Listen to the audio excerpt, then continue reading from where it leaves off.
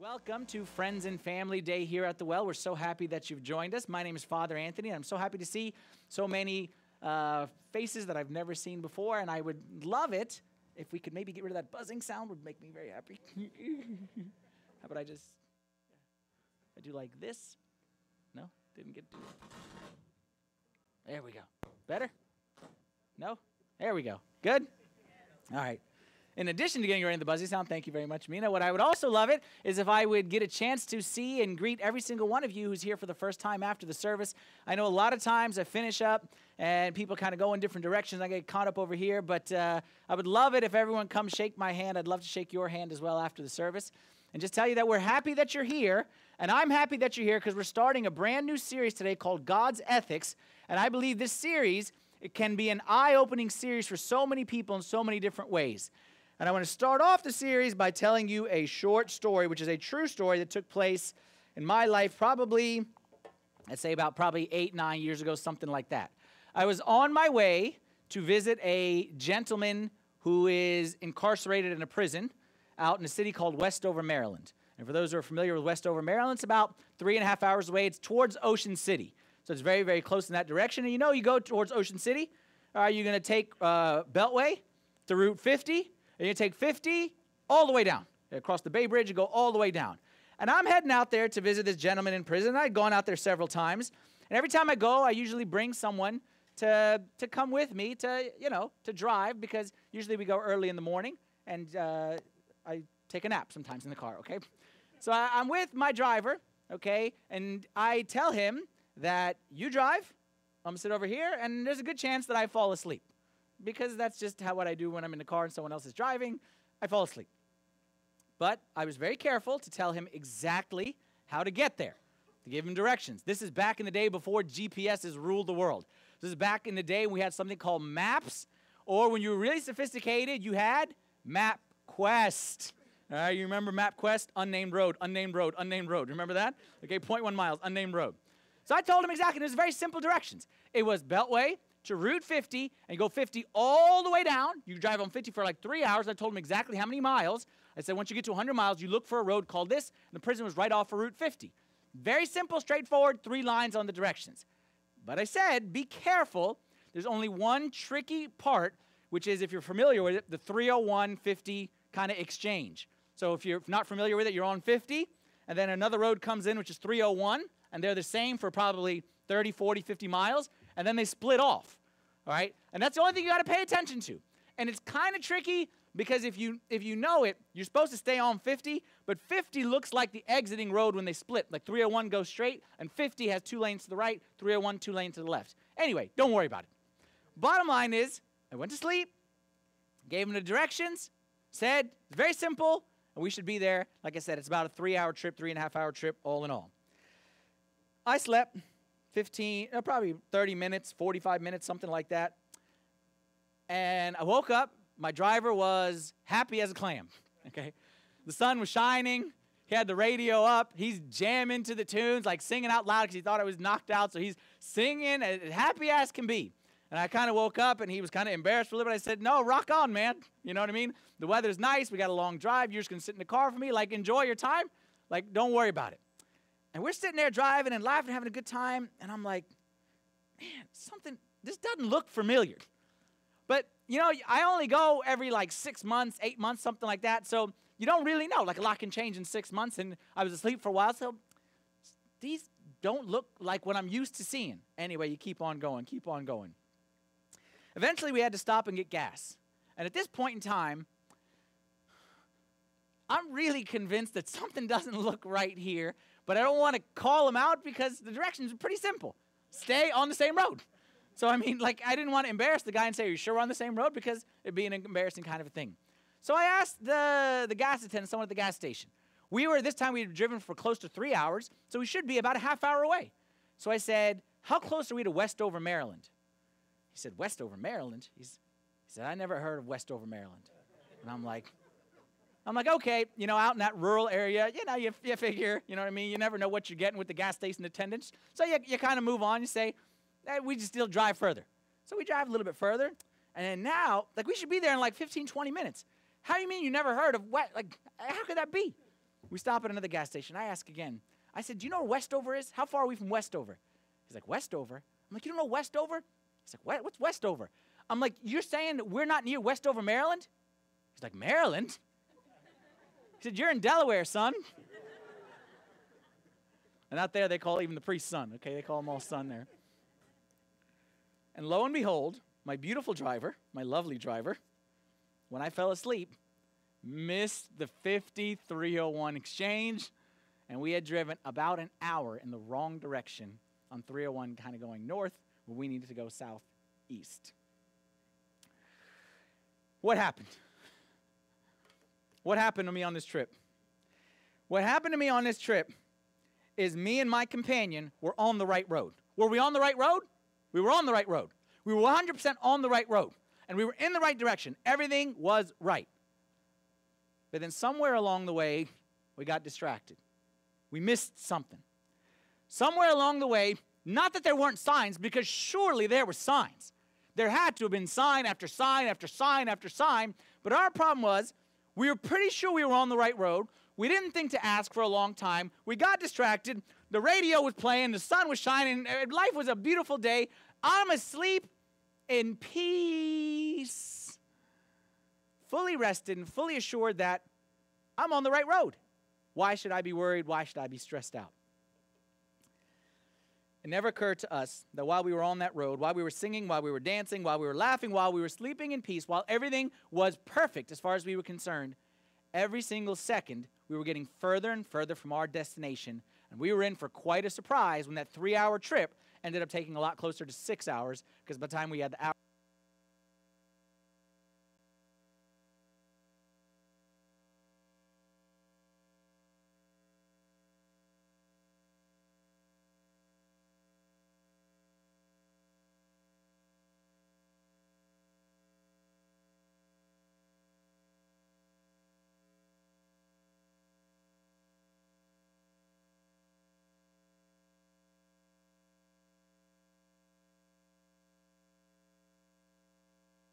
test.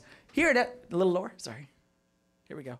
Here at STSA, we know that it's okay if you're not perfect in everything, all right? We roll with the punches around here, all right? Between this mic and this mic, we should be okay. Back to my story. All right, don't worry about the technology right here. I was on a trip, and I thought I was on the right road, and lo and behold, I found myself with a big surprise at the very end of that trip. That's not the only road which will end with some surprises for the people who are on it. Our Lord Jesus Christ said this in Matthew chapter 7, verse 21 through 23. He said, "Not everyone who says to me, 'Lord, Lord,' shall enter the kingdom of heaven, but he who does the will of my Father in heaven. Many will say to me in that day, 'Lord, Lord, have we not prophesied in your name, cast out demons in your name, and done many wonders in your name?' And then I will declare to them, 'I never knew you. Depart from me, you who practice lawlessness.'"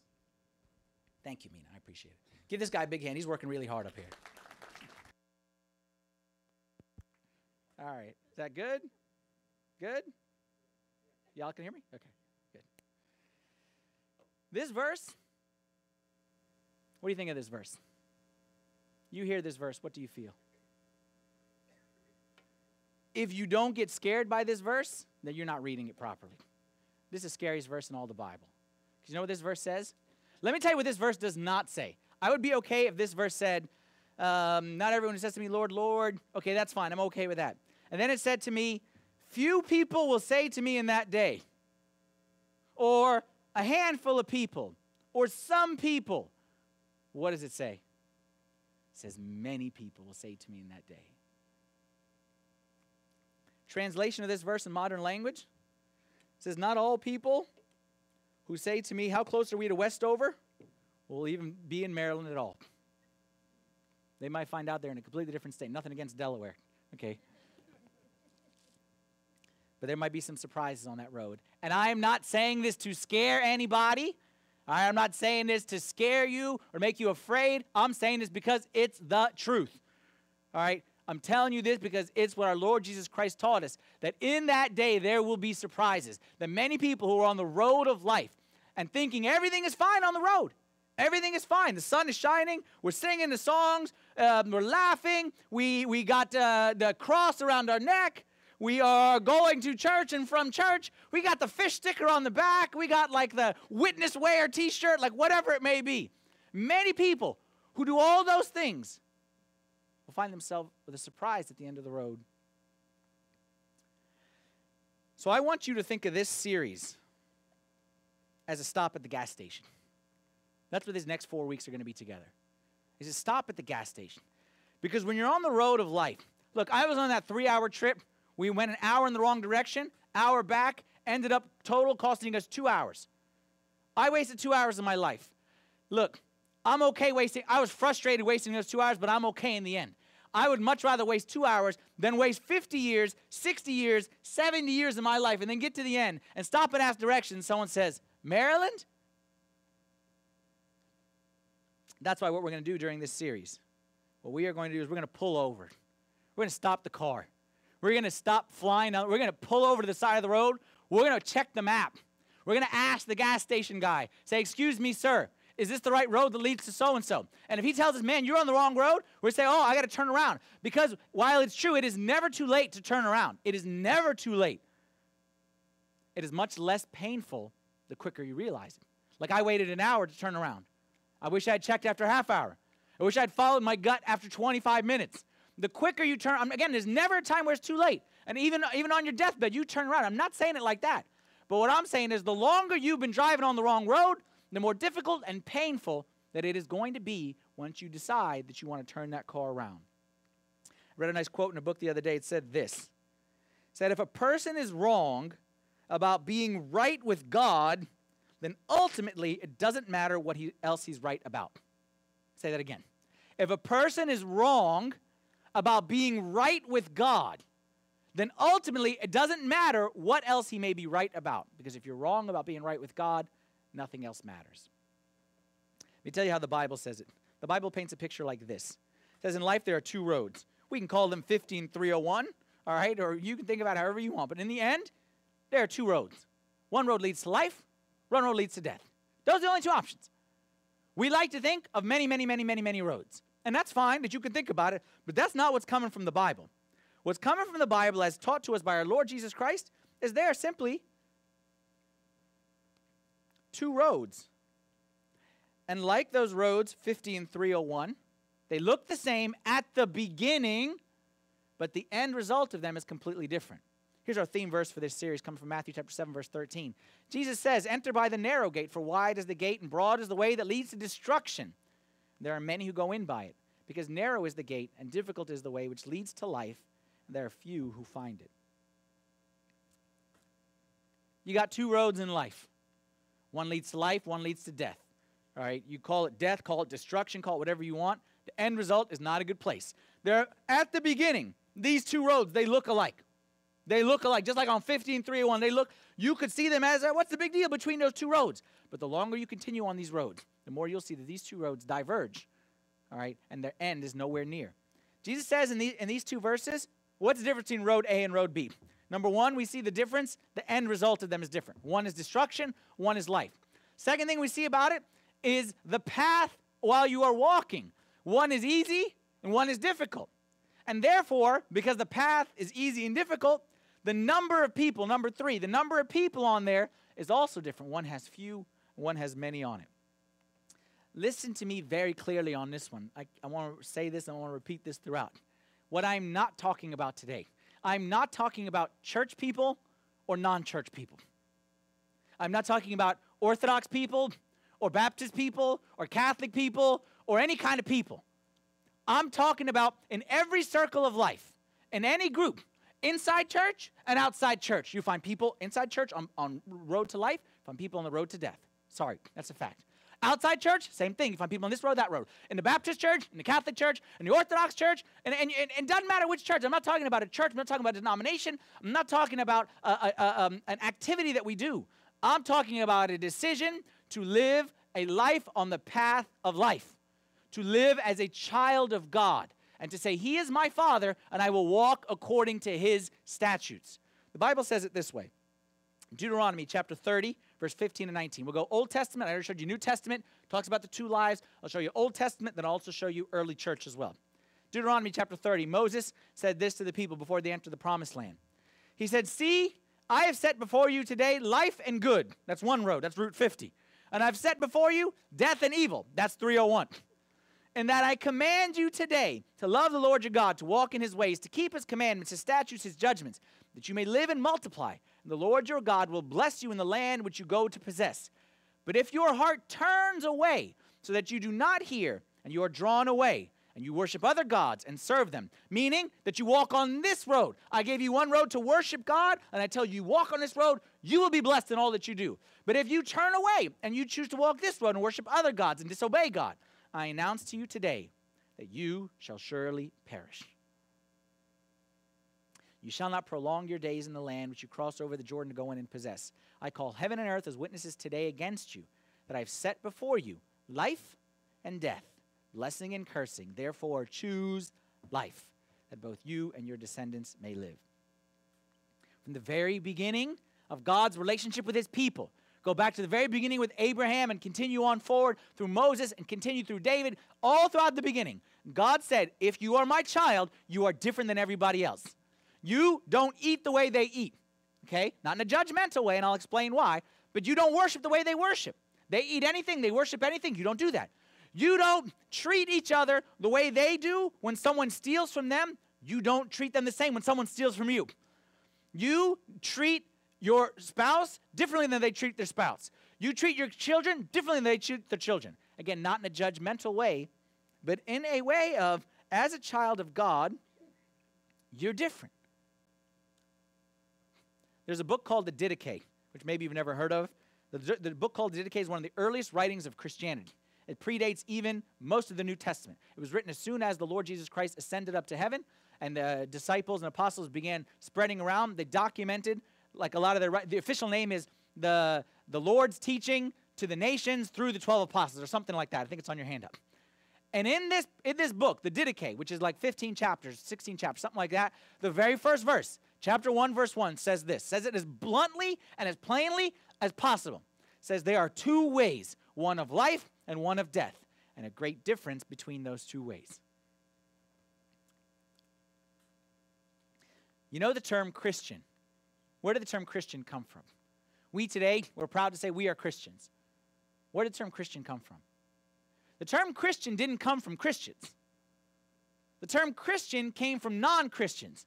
And there was a group of people over there, believers in the Lord Jesus Christ, and then a group of people over here who said, those people, they're different. Something's not right about them. They're funny. We threaten them and we tell them, if you don't worship our God, we're going to kill you. And they smile. Funny people. We tell these people we stole from them and they don't come and try to kill us. They forgive us. Funny people. Those Christ followers, those Christians. That's where the term Christian came from. It was a negative term used by the society to say you people are different. There's something about you guys that's not the same. We're on a certain road. You guys are on a different road. And the roads at the beginning look like they're not that different. But the more and more you walk on these roads, the more you realize one leads to life, one leads to death, and there's a great difference between those two. Today, that's not the case. Agree? Today, like I said this before, I can make a case in a positive way as well as a negative way. But we're going to speak about the negative, but I could say positive, but just negative now. Today, the lines are blurred, aren't they? Because everyone is kind of sort of Christian. But then no one is really very much more Christian than anybody else. And it's just kind of like Christian. Everyone has a cross. And you know what that means. I told you one time I walked into a Kinko's and some 16-year-old punk kid. You know what I mean? Cool cross, man. Where can I get one? Because it's just like, yeah, cross and Christian music. But then the behavior and the lines are fuzzy. And what used to be two clear, distinct roads has kind of meshed together. It used to be that you walk into a certain movie, and this movie, all the Christians would never watch this kind of movie. These kind of TV shows, Christians would never watch. And I don't mean it in a judgmental way, and I'll get to that in a little bit. But just hold that thought. If you think I'm being judgmental, I'm not being judgmental. But Christians wouldn't treat each other in this way. wouldn't use these kind of language with each other. It used to be that being a Christian meant something. Because in the early church, in this era, when you said, I want to be a Christian, what you're saying is, I'm ready to give up my life. Because Christianity was a persecuted religion. And someone in the first century who said, I want to be a Christian, was ready to give up his life on the moment. Now, things are slightly different. I'll give you another example, and nobody feel judged. I'm not judging anybody in particular, okay? And I'm not judging, don't feel judged by what I'm about to say. I'm just using it as an example, okay, to prove the point, to illustrate the point of how times have changed. In the Orthodox wedding ceremony, the very beginning of the ceremony, the priest declares the ceremony. And what he says, what the priest says today, he says, today, in the name of the founder of Love's Creation, we declare the wedding of, I'll use Paul Manal right in front of me, the blessed Orthodox son Paul to the blessed Orthodox daughter Manal. The blessed son to the blessed daughter. That's what we would say. And all of us, when we got married, that's what was said. But you know, if you go back to the original rite, the original, before it was translated into English, that's actually not what it says. Do you know what it says? It says, we declare the wedding of the Blessed Virgin, Paul, to the Blessed Virgin Manal. And did you know that in the early church, you'll find many writings that speak about the virgin this and the virgin that. The word virgin in the early church meant the young adult ministry. That's what it meant. Because there was no, and again, I'm not saying this in a bad way. I'm just showing you how society has changed. That today, if I say, hey guys, why don't we say this during the wedding ceremony? Everyone would say, hold your horses there. Because simply, times they had changed. The lines, they had blurred. And now we make it easier. And we say, and I'm not judging. Believe me, I promise you, I'm not judging. I'm just showing you how things have changed. Back in the church, when the first church first started, used the word virgin as an honor. As an honor. And they say the virgins would sit over here. And the virgins would do this. Today, now, I know that you are judging me for being judgmental, which is ironic. But you can be honest and say it. You're thinking it. Father Anthony, hold your horses, man. Like, we're all about grace around here. And we're all about second chances, and none is pure from blemish, even though his life on earth is a single day. And why are you being so, I'll use the L word now, so legalistic? Am I being legalistic? Here's the most important thing that I want to say here today. I'm not talking about actions. I'm talking about a mindset. And that is the biggest difference. And I will show you right now that actually what I'm saying is not legalistic, but you who are judging me as legalistic are being legalistic. And I'll show you why. Because I'm not speaking about actions. I'm speaking about a mindset. I'm not saying that we have lost our way with this behavior. We need to stop this behavior. I'm not saying that at all. I don't care about your behavior. I care about your mindset. And I'm saying we have lost the mindset of true Christianity. What do we have today? We have ethics. And the modern ethics, you hear ethics all the time. Viewing sin in terms of ethics is incorrect. What does ethics mean? Ethics means a line. I'll use the middle of the stage right here. A line. And on this side of the line is good, and on this side of the line is bad. And anyone, it doesn't matter where you are, which side I say is good. Let's say this is the good side. It doesn't matter where you are here, as long as you don't cross this line, you are ethically okay. Take this step and you are ethically wrong. And then from here, it doesn't matter where you go, because it's ethics. Ethics is based on behavior.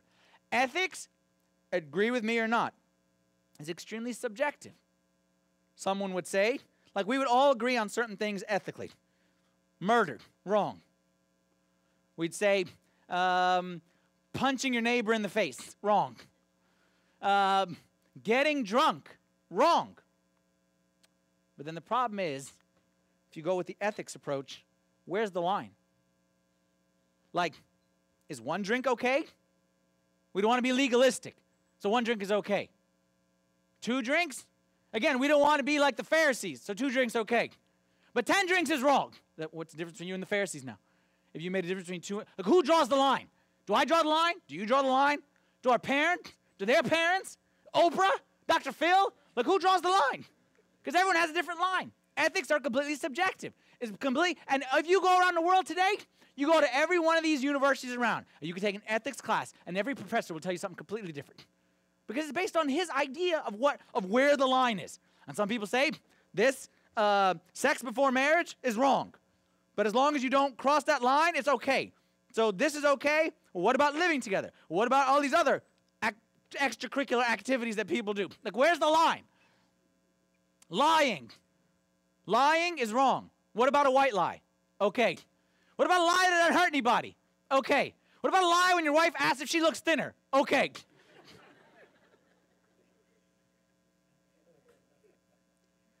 The world today of ethics is all relative, is completely changing, ever changing. It is based on the idea of actions being good and bad and a line to avoid. That is not Christianity at all. Ethics is not Christianity at all. So what's Christianity? Christianity asks a different question. Christianity asks this. It says, what if sin is not a line at all? What if there is no line? What if we looked at sin instead as a slope?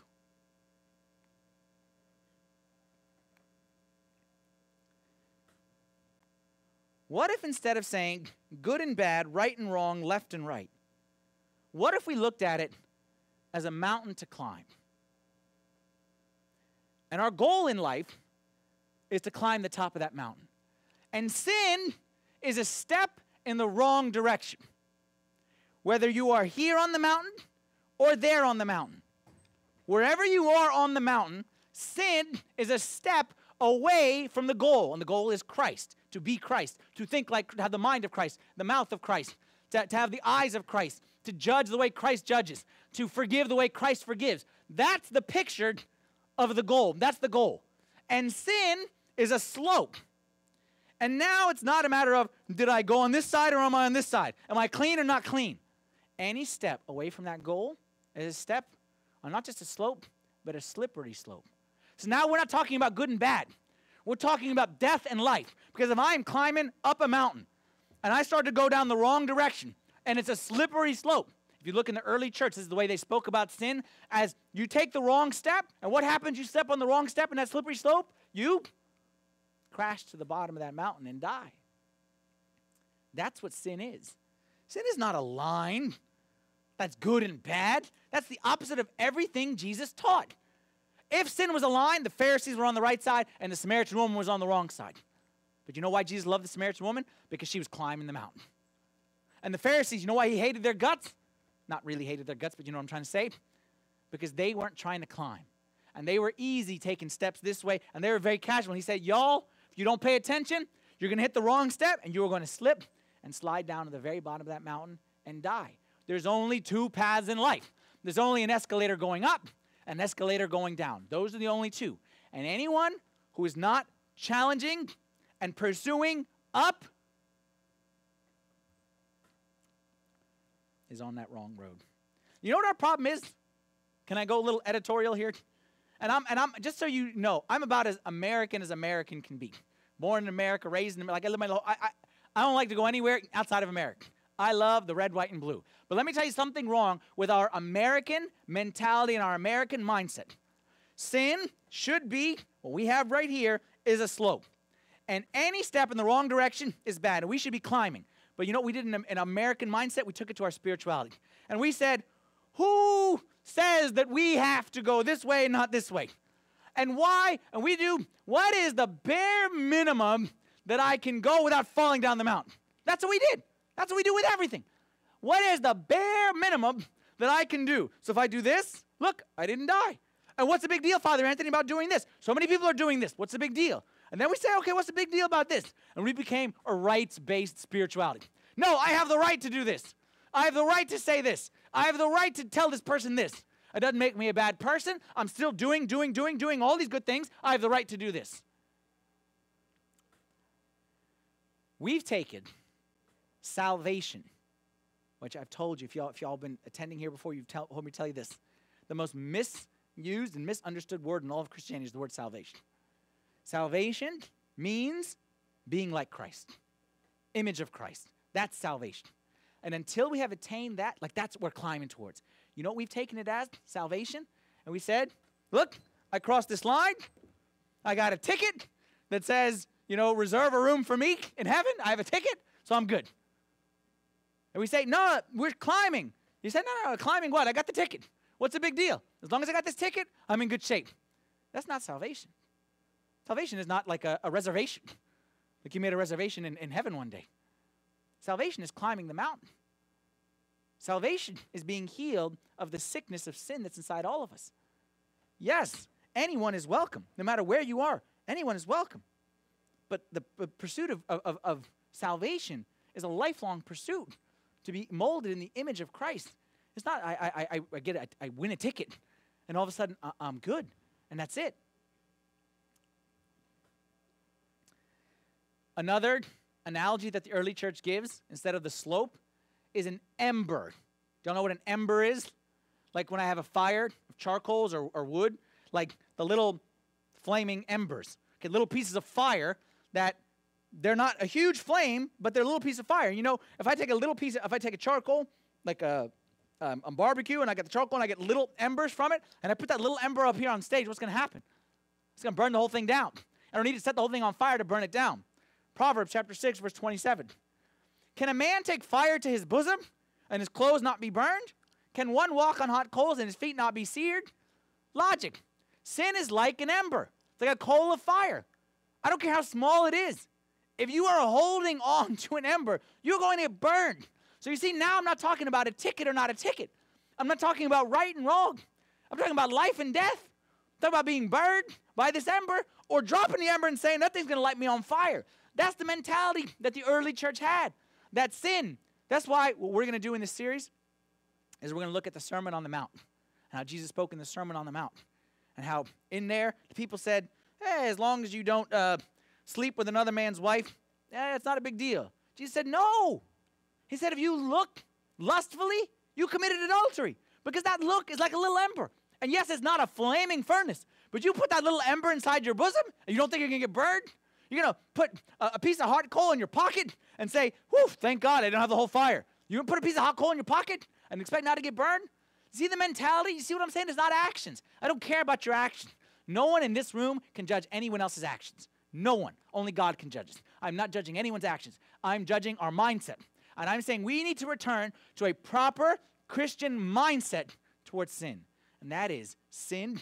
Any sin is a step in the wrong direction. It's a slippery slope, and it is a hot ember that I do not want to touch. The world says ethics. What does God say? God says, the title of our talk today, the world says ethics, God says obedience. Matthew chapter 5, verse 48, Jesus said it this way. He said, you shall be perfect, just as your Father in heaven is perfect. Look, you look at this, and you say, come on, man. What do you mean be perfect? How am I going to be perfect? I'm not being perfect. And Jesus is not saying that you can never, ever, ever make a mistake. That would go against everything else that he said. What Jesus is saying is, man, you are striving for perfection. You are climbing the mountain. You're not saying my goal is to get halfway up the mountain and then take a break. You're not saying my goal is just to get both feet on the mountain and then I'm fine. My goal is not just to be better than that guy because everyone knows that that guy is in trouble. So as long as I'm away from that guy. Jesus doesn't do it that way. He says, you keep your eyes on me. And you see how I look? You don't stop climbing the mountain until you look like me. You see how I think about sinners? You see how I think about your coworkers? See how I think about your mother-in-law? Man, you don't stop climbing the mountain till you see it in the same way I do. Why? Why? Why does Jesus tell us that? Knowing full well that all will sin and that all fall short of the glory of God. Why would Jesus tell us? Why would he set such a high bar for us? Simple. Because obedience is the condition for the way of life. Obedience is the condition for the way of life.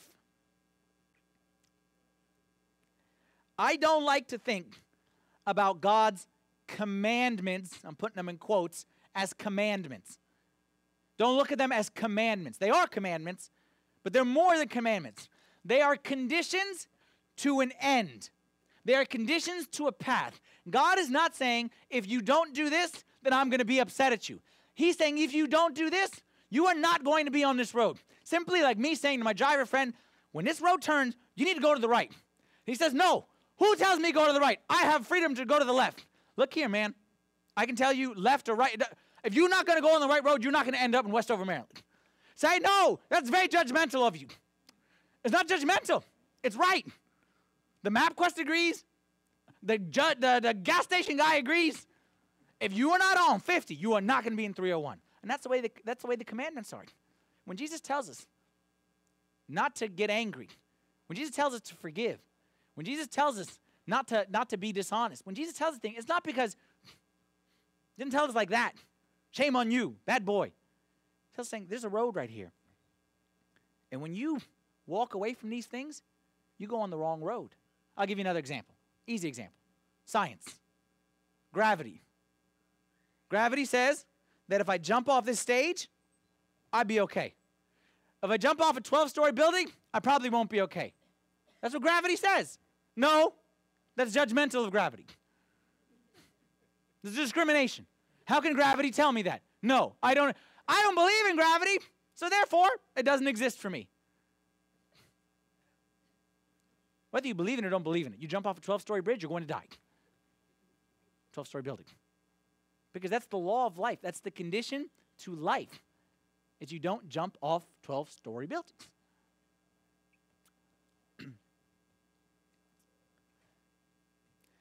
Hebrews chapter 12, verse 4. If you want to take away a verse to summarize the Christian mindset towards sin, how the proper view towards sin, how we have been defiled, our mindset is wrong. This is the right way. Hebrews 12, 4. You have not yet resisted to bloodshed, striving against sin. Notice, it doesn't speak in this verse about the results. I would say this to a person who is living in adultery, a person who's a monk in a monastery, and anybody in between. I say this to Mother Teresa, to Saddam Hussein or Hitler, or any of those guys, and anybody in between. It's the same mindset. It's not saying you have to reach a certain point, then you're okay. But once you get here, it's not saying that. It's a mindset. It says you resist sin to what point? To what point do you resist sin? I need everyone to say this. You resist sin to what point? You resist to bloodshed. That's not how we view sin. That's not how we view sin. And this is why, well, this is why Jesus says that many people will say to me in that day, many people. Why? Not because of our actions. Don't anybody think I'm talking about actions. If you think I'm talking about actions, you misheard everything that I said. I'm talking about a mindset. Having the mindset of Christianity, which is that sin is deadly. Recently, we've been talking about the story of Ezra. For those who have been here for the past several weeks, we're talking about how Ezra was in charge, not in charge, but with a group of people of Israelites in a foreign land. And that while they were in that foreign land, God called them to go back and rebuild the temple of God. And they did that. While they were in that foreign land, they were there, like I told you, 60, 70, 80 years, something like that. And clearly, if that's the case, they adopted many of the customs and rituals of the land they lived in. They were the people of God. Even when they were living in Israel, they were messing up God's law. But then especially when they moved to Babylon, they really lost a lot of God's way. And they got mixed in with the ways of the society, which is understandable. They go back here and they rebuild the temple. We talked about that the past several weeks. I'm not talking about that anymore. After they rebuild the temple, something happens in Ezra chapter 9. We'll pick up the story there. Ezra chapter 9, they rebuilt the temple. They're about to celebrate. When these things were done, the leaders came to meet Ezra, saying, the people of Israel and the priests and the Levites have not separated themselves from the peoples of the land with respect to the abominations of the Canaanites, the Hittites, the Perizzites, the Jebusites, the Ammonites, the Moabites, the Egyptians, and the Amorites. Saying basically, our people they melted in with the culture around them. And now, yes, we came back to Jerusalem, but a lot of Babylon came with us. The Hittites, the Canaanites, a lot of that culture came with us. And this is a problem. And actually, sorry, go back and see which group of people it was. who had mixed in with the people. Not just the people. The priests, the holy ones, the best of the best, as well as the leaders and the Levites, okay? For they have taken some of their daughters as wives for themselves, meaning taken daughters and sons from the bad guys and taken daughters as wives for themselves and their sons, so that the holy seed is mixed with the peoples of those lands. Indeed, the hand of the leaders and rulers has been foremost in this trespass.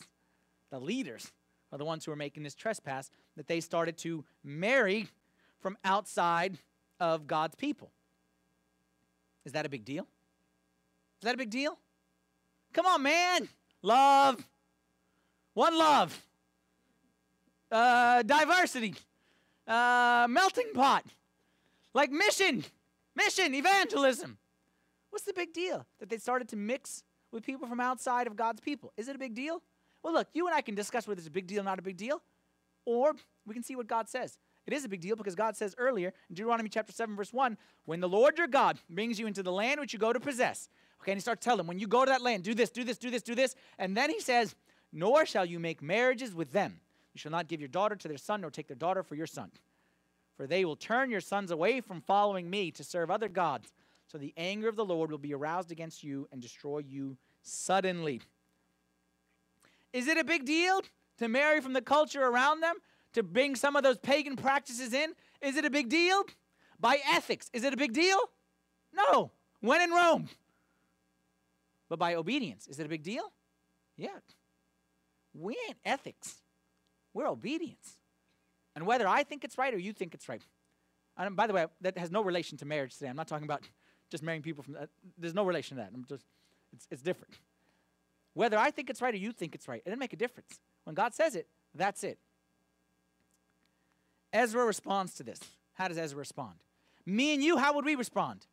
Not a big deal. Okay, like we'll figure it out later. Like, too late. It's too late. That's what we'd say. That's what I'd say. I'd say, you know what?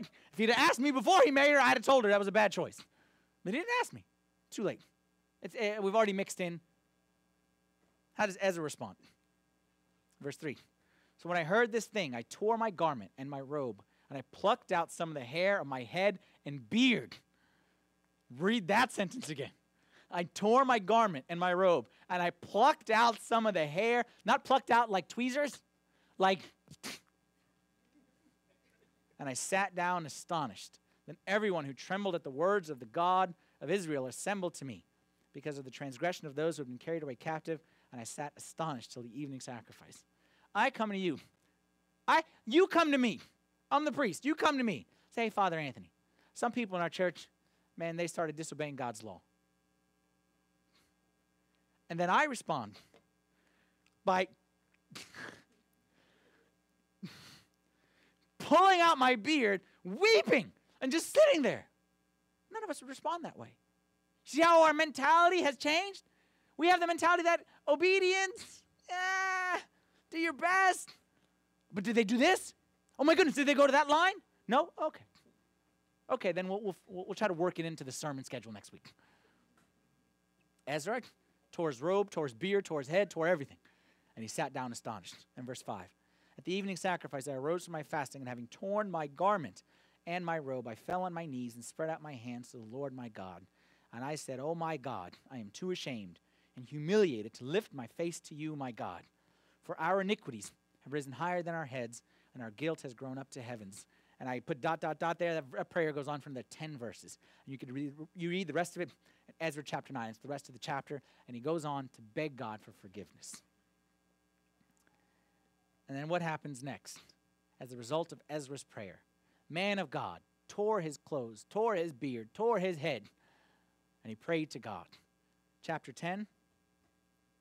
Now while Ezra was praying, and while he was confessing, weeping, and bowing down before the house of God, a very large assembly of men, women, and children gathered to him from Israel, for the people wept very bitterly. And Shechaniah, the son of Jehiel, one of the sons of Elam, spoke up and said to Ezra, we have trespassed against our God and have taken pagan wives from the peoples of the land, yet now there is hope in Israel in spite of this. The people came to him. Ezra didn't say anything to the people. He didn't say, you, get rid of that wife. You, Why'd you choose her? You. He didn't say it like that. He just prayed and said, God, we have sinned. And as soon as he finished praying, the people came to him and said, Ezra, we have sinned. And then he goes on. The gentleman says, now therefore, let us make a covenant with our God to put away all these wives and those who have been born to them according to the advice of my master and of those who tremble at the commandment of our God. Saying, we are taking advice from the people on this road. We're stopping at the gas station. You guys are people who tremble at the word of God. We're asking you, we disobeyed. What do we do now? That's what they're saying. Who tremble at the commandment of our God, and let it be done according to the law. Arise, for this matter is your responsibility. We also are with you. Be of courage and do it. What is this series all about? It's about this. This series is all about coming to this moment. Coming to a moment where we are pulling, we said we pull over the car. We stop on the side of the road. And we say, hey, wait a minute. Where are we? What are we doing here? Have I become too much like the world? Are there any nuts and bolts that need to be tightened? Because yes, I'm a good person. I go to church. I help the lady across the street. I throw a nickel in the church bucket whenever the collection plate comes around. I'm a good person. But that's not the criteria. Am I on the path of life? Everyone needs to ask himself this. If you choose not to ask yourself this question, you got a lot more guts than me. Guts or stupidity, you choose however you want to call it. You got a lot more guts than me.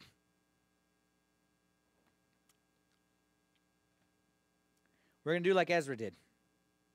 Ezra, in this passage here, they're about to move into the temple. They rebuilt the temple. They're about to move in, about to start a new phase in their relationship with God. And Ezra said, hey, wait a minute. We can't move into that temple and build a nice outside temple. We need to build an inside temple first. We're doing that same thing here. We're building the inside. We say, God, and you know, if you've been around here for the past several weeks, I won't bore you all again. God is doing great things here in this church. God is doing big things in this church. We're about to go. They said, wait a minute. Who cares if we have a big building? Who cares? Does anybody care if the inside is rotten?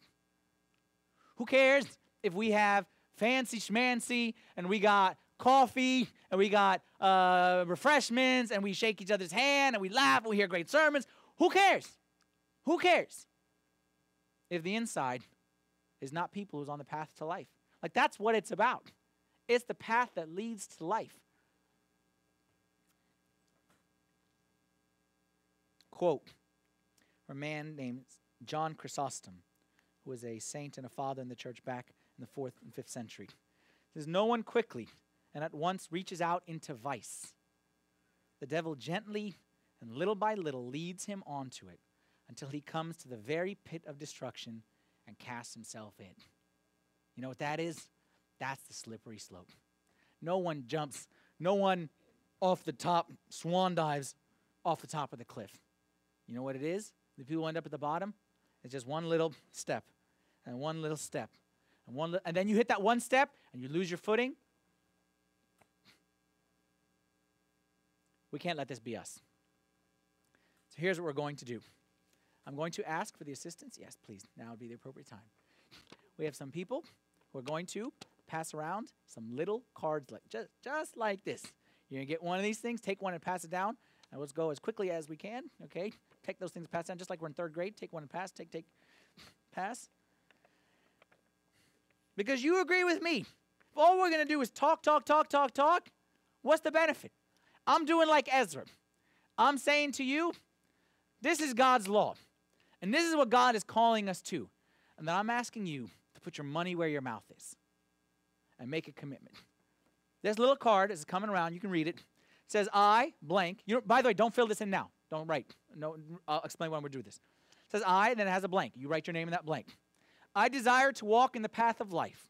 Therefore, I will strive. Note keyword strive. Strive, not accomplish. I will strive to live in obedience to all God's commands. You're going to take this card home with you. I will encourage you to put this on your refrigerator, on your desk. I don't care where you put it. Put it somewhere to remind yourself. And what you're going to do is you're going to come back to church next week and for the next 4 weeks. And we are going to look, like I said, at the Sermon on the Mount. And in the Sermon on the Mount, We're going to look at 4 areas where we have slightly loosened things up a little bit. And we need to tighten some of those bolts. And we're going to look, it's exactly like I said, is that we said, yeah, as long as I'm not committing adultery, what's the big deal? And Jesus said, well, actually, no. He said, anyone who actually thinks, Jesus raises the bar. And what you're going to do is you're going to listen, and you're going to listen, and you're going to listen, and you're going to think, and you're going to pray. And at the end of those 4 weeks, you're going to make a decision. And I'm going to tell you, like Moses told, Moses told the people, I've set before you this day 2 paths, life and death. Choose life. And you're going to make a decision, and you're going to keep this in front of you. This is not for me. I don't care about this. I care about this for me. And you care about this for you. In the end,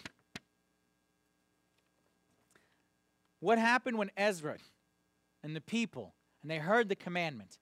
Ezra then spoke to all the people when the leader came to him and said, we have sinned. We've done all this mistake. We need help. Ezra then came and read the law to all the people. And what did the people do? Ezra chapter 10, verse 12. Can we read this verse together?